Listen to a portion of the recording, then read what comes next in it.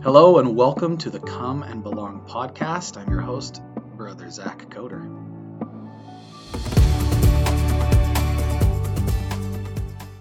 I'm so glad you guys are here today, tuning in and listening wherever you are. And you're going to have to go with me, all right? Because the title of this podcast is Neener, na boo boo, or something like that. And here's the reason why. So we were with family playing in the park and kind of just letting the dogs roam and do their thing. And there's a bunch of people on the playground and a bunch of little kids.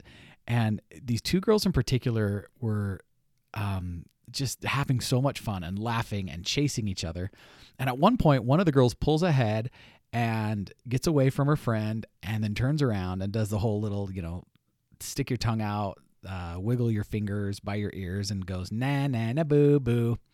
And it just triggered this like avalanche of thoughts. And the first thought was, who teaches us that? Because I know I've probably used that. I know all of you have probably done something like that, right? Like either na boo boo or neener or na, right? And we all have this like variation. And like, who taught us that? Where did that originate, right? Or is it just being perpetuated over and over again? And my next thought was, are there other things like that? And this is, again, you know how the human brain works. Like this all happened within split seconds of each other, all these thoughts. But the next thought was like, are there other things like that aren't really just taught, but we just kind of come pre-programmed or hardwired that way? And I thought of a few, and I've been asking people around me. So like the toilet paper thing, right? Like which way do you orient the toilet paper when you put it on the roll thing? Is it over or is it under? Now, I think I know the right answer is over, right? But whatever, that's just me.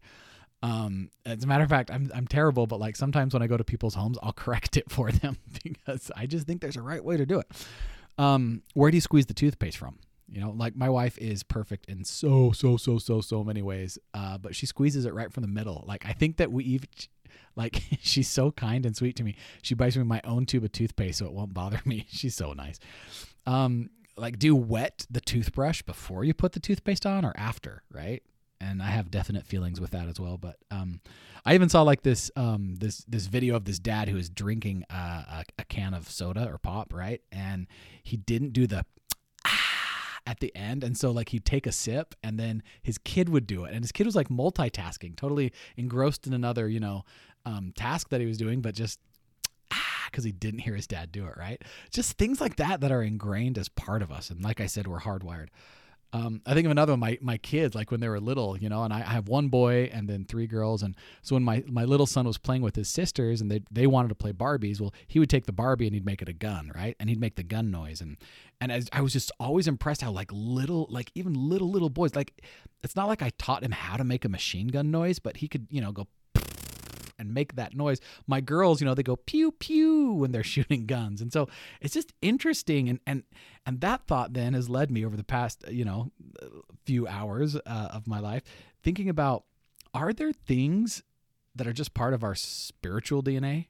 You know what I mean? Just part of my divine nature, things that prove I am a child of God. And I was talking with another teacher here, Sister Kesterson, and she was just at a fireside and she was watching this video of Tiger Woods and his son Charlie. And I'll actually include the video so you can see it because it's uncanny. Like they did a father-son tournament and they filmed both of them and just like all the mannerisms, the idiosyncrasies, like some of that stuff is trained, right? Like, his dad taught him how to swing a club, right? How to hold a club, how to place a tee, how to do all that stuff. But then some of the other stuff, like down to the way he like scratches his nose or hitches his shirt, his polo shirt, the way they lean, the way they celebrate with the fist bump in the air, like all of that. It's just, you have to go watch it because just trust me, it's uncanny. And the thought that Sister Kesterson had and she shared with me, which I thought was so cool, is her walk away from that was, Charlie Woods spends so much time with his dad that he just picked up on some of that. And her idea was, we probably come a certain way or hardwired a certain way because we spent so much time with our heavenly parents and we just bring certain things with us. And that idea fascinated me. And as I've been talking to other teachers, shout out to Brother Wilkins because he found this really cool quote that backs that up. From Bruce R. McConkie, he said, "All spirits of men, while yet in the eternal presence, developed aptitudes, talents, capacities, abilities of every sort, kind, and degree. during the long expanse of life, which then was an infinite variety of talents and abilities that came into being. As the ages rolled on, no two spirits remained alike. Mozart became a musician. Einstein centered his interest in mathematics. Michelangelo turned his attention to painting. Abraham and Moses and all the prophets sought and obtained the talent for spirituality. He continues, when we pass from pre-existence to mortality, we bring with us the traits and talents there developed. True, we forget what went before because we're here to be tested, but the capacities and the abilities that then were ours are yet resident within us. Mozart is still a musician. Einstein retains his mathematical abilities. Michelangelo, his artistic talent. Abraham, Moses, and the prophets, their spiritual talents. And all men with their infinitely varied talents and personalities pick up the course of progression where they left it off when they left the heavenly realms. It just fascinated me that there is evidence all around us that we truly are children of God, that we came from a home where he was, him and mother ruled, and our brothers and sisters were with us, and we probably picked up things from them as well, right?